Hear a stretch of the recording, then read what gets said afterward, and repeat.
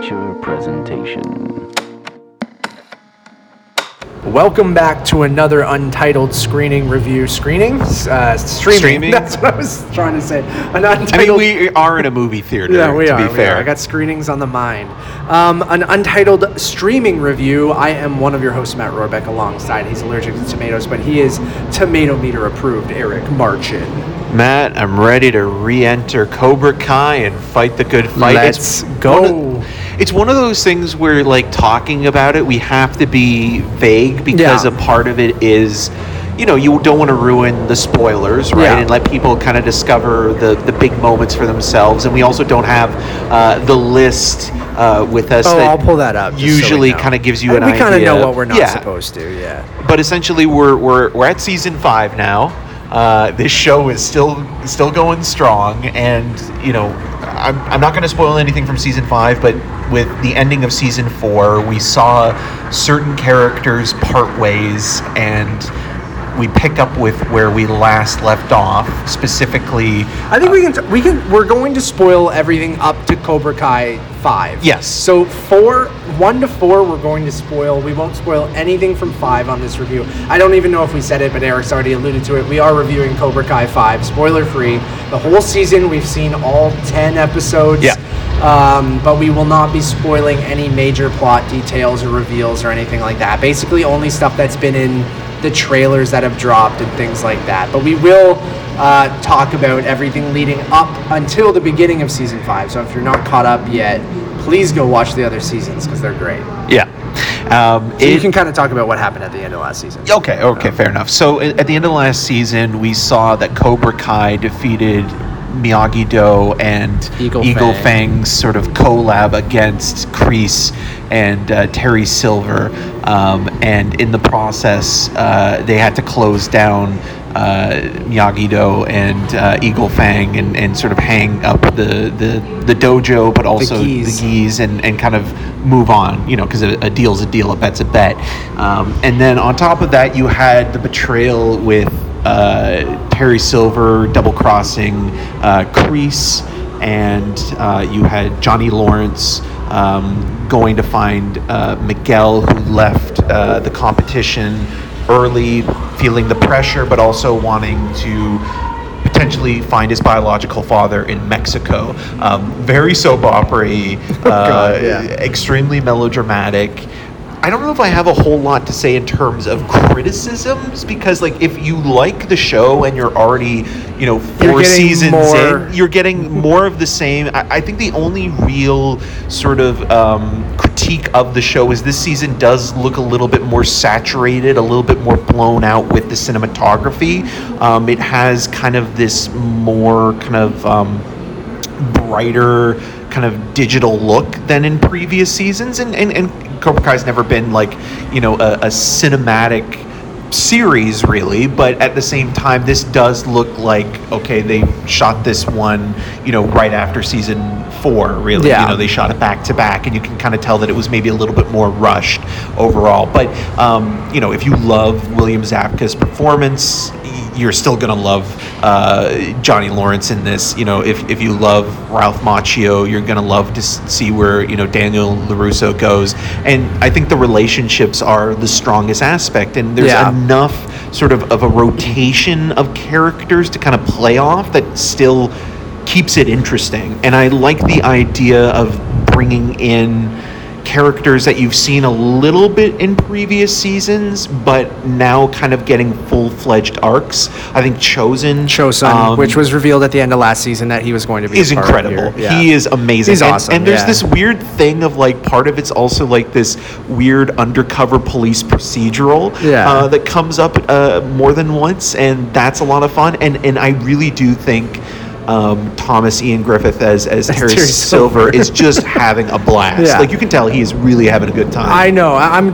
Sorry about the background noise and everything. Everyone, we're in a dojo. We're in a dojo. No, we're recording on location during TIFF for this review, so you might hear some background noise and stuff like that. I'm completely with you. I mean, if you're all in on this series already, and if you're watching a review of the 5th season, you probably already are. You're going to be satisfied, I think. I mean, they left them in an interesting spot, with Kreese being framed and gone to prison, and Terry Silver being full Terry, full evil. Scary Terry, man. Scary Terry's back, and it took a while last season for him to get there, right? They slow played it, which I think was such a great idea. But he is full Karate Kid 3 evil Scary Terry in this, and it is phenomenal. I mean, I love this show. It's everything you just said. It feels like a soap opera at times. It's corny, but then thrilling. The choreography and the fight sequences is always awesome. There's a couple sequences that maybe don't quite get to the levels of that school one take in the season 2 in the finale, but there are some really good karate moments throughout. There's tons of hype moments. There's some teases of where the show might go in future seasons and things like that, that aren't necessarily what the plot exactly is. It is part of the season, but I don't know. And you brought up the characters. It really is about the characters, and as corny as it gets and how ridiculous it gets and the level of escalation you get in this series, let alone this season, I'm always laughing at how dumb it is, but I'm always surprised at how invested I am. Yeah. And how much I care about Miguel and Robbie and Johnny's relationship, and how much each character gets their own arc, and they're all connected but slightly different, with Tori and Kenny even this season. Yeah, Kenny is so good, dude. That kid is this kid needs to play Miles Morales in the MCU for one. He's got a real presence, and he's the best actor out of all the kids. What's the actor's name? I'm going to look it up as you talk. Yeah. So I think that kid is fantastic. Some kids are better than others, and the show's always got this interesting vibe to it where you're this is both bad and good at the same time, and I just love it. It's just got this weird, it's got to that Fast and Furious level of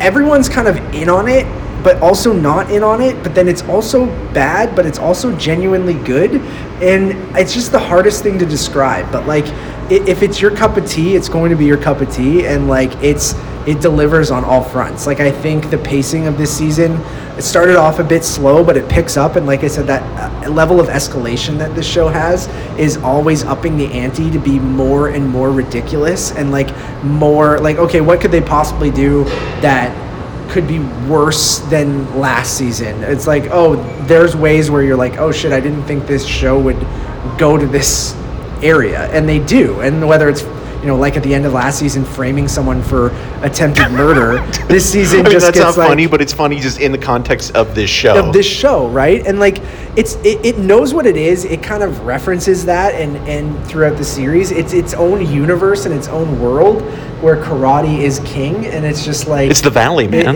It's so fun. It's just it's the most fun I have watching TV. Dallas Dupree Young is the name of Kenny Payne. That kid is good, man. But I mean, that's an important thing. This is not spoiler, because this has kind of been thematic of the last couple of seasons, and I think of overall, even in the Karate Kid stories, is that it's a cycle, and you look at the cycle of these relationships and how they come together, and a lot of the times it's about redeeming yourself and trying to make up for past mistakes. We see how Kreese trained and taught Johnny, and how Johnny treated his own son Robbie, but then also tried to redeem himself with Miguel, and then Robbie trying to help Kenny, and then looking how he screwed that up, and again even Chosen too, with Daniel, right?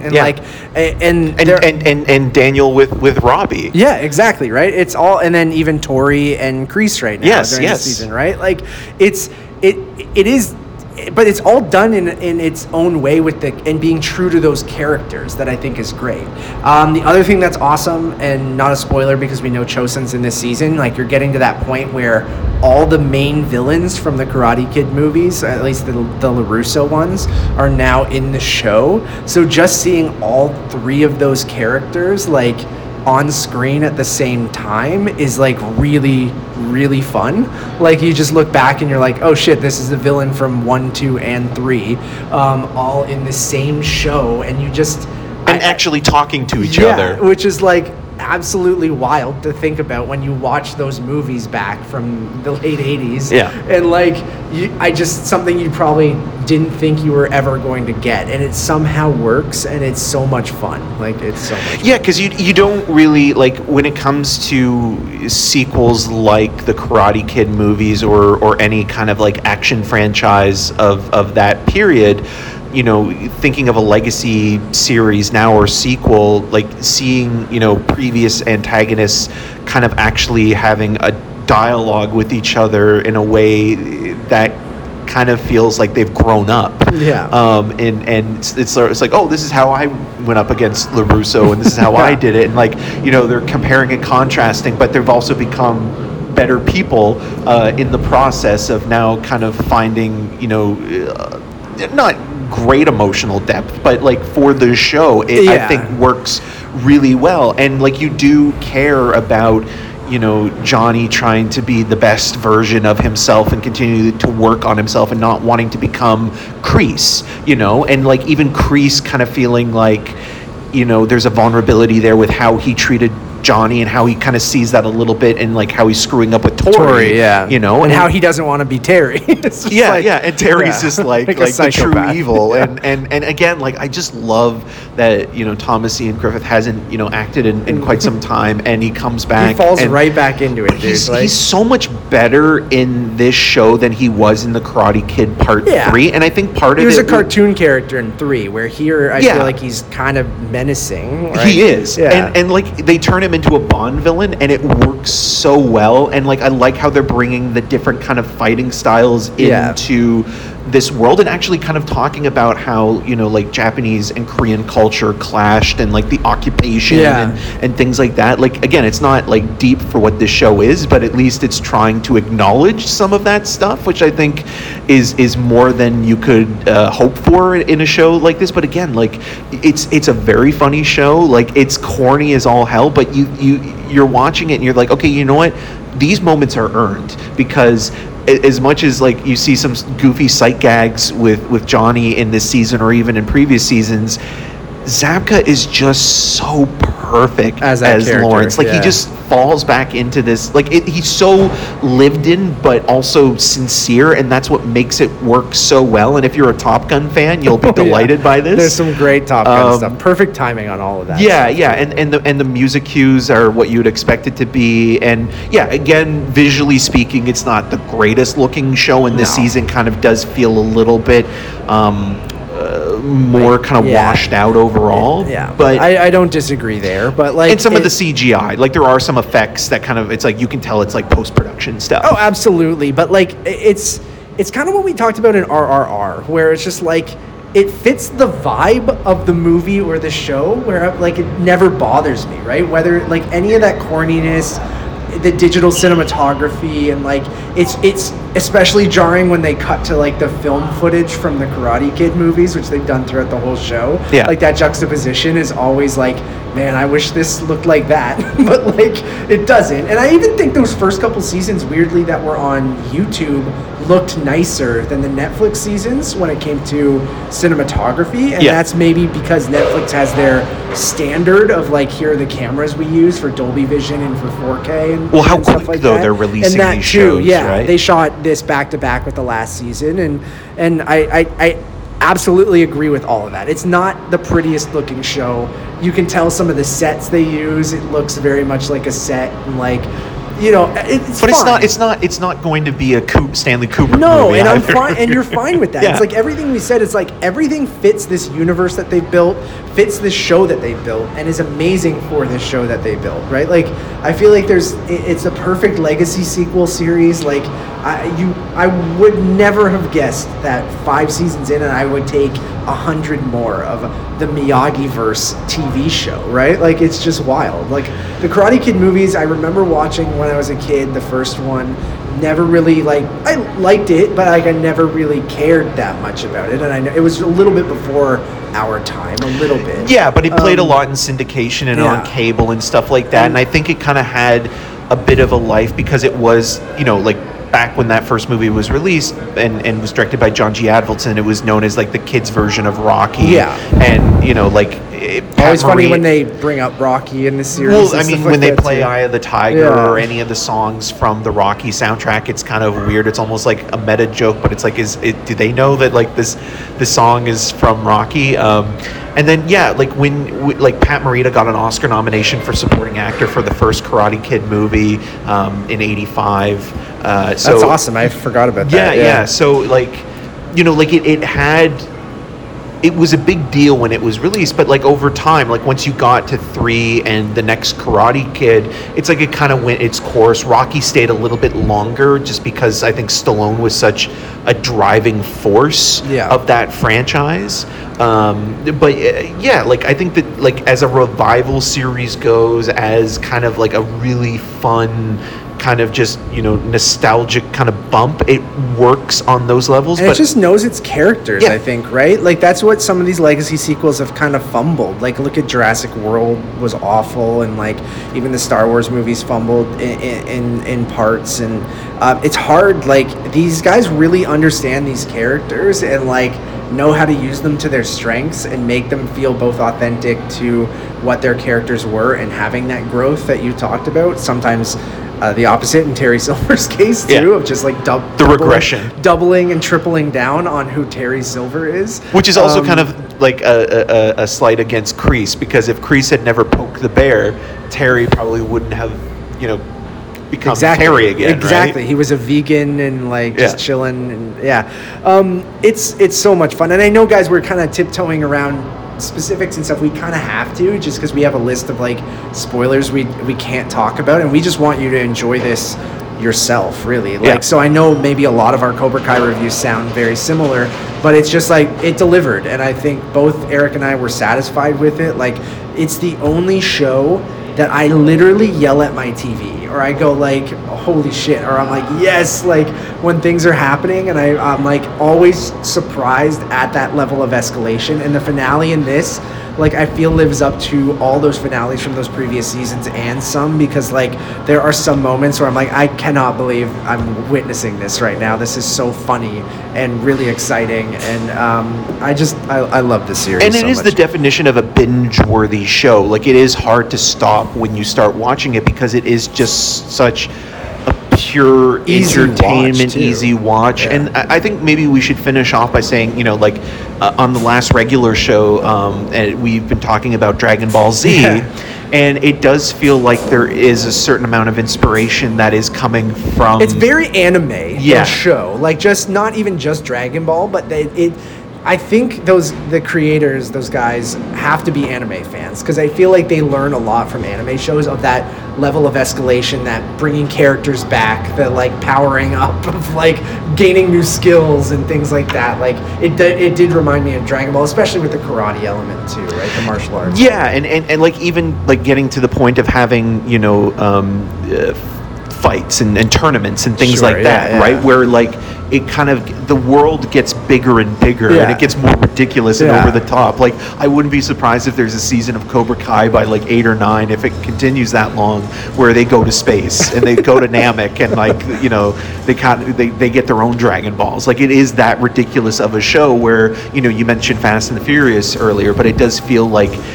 to your point, where you get to a moment where it does kind of lose reality, and like, you know, a lot of these characters, like there is a little bit of kind of like a class kind of comparison, where you're looking at like Johnny's point of view, who's more of the blue collar guy who's down on his luck at the beginning of this and trying to put himself back together. And Daniel's done really well with his, you know, car company and Amanda. I think the one character that still is the weak link is Sam LaRusso.